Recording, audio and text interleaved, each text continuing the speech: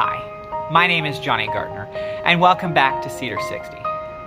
With less than 5 days until the U.S. presidential election concludes, and with millions of votes already cast, we have thought long and hard about what content we should produce for this week's episode. If anything, the last 4 years have been a constant bombardment of political opinion from politicians, news anchors, pastors, teachers, and even family members. So instead of doing an episode on what issues are on the ballot this election, we've decided to instead provide you with resources that better equip each of us to do our own research. We encourage you to take some time and pray, to read what the Bible has to say about leaders and government, and discover what some of the greatest theological leaders of our time are saying. To be clear, we are not telling you how to vote.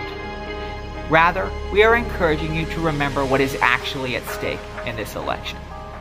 The fact of the matter is that neither Donald Trump nor Joe Biden are the savior that this world needs. Jesus is the only answer. So this election, let's remember why he came and died. To set captives free. We know that all have sinned and fall short of the glory of God.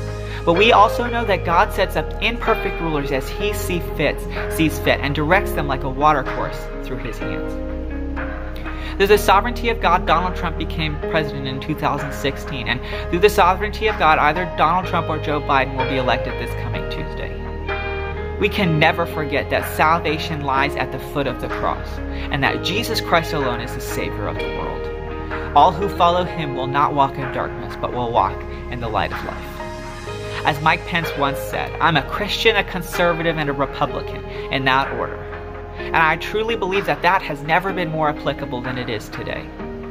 As we engage with culture and politics, let us never forget that the gospel is our primary mission. As we head to the voting booths this November, let us remember that above all else, we are on this earth for the gospel. In everything that we do, the gospel should be most important.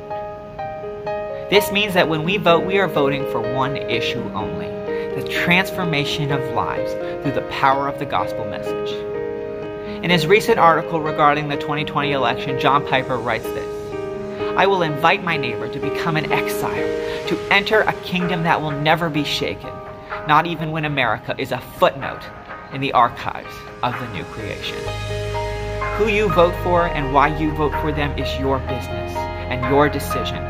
But please remember that that decision will not determine whether or not America lives or dies, because ultimately that decision lies in the sovereign hands of our Almighty God. We encourage you to look at these resources from pastors, theologians, philosophers, thinkers, teachers, and process how your vote will make a positive difference for the kingdom of God.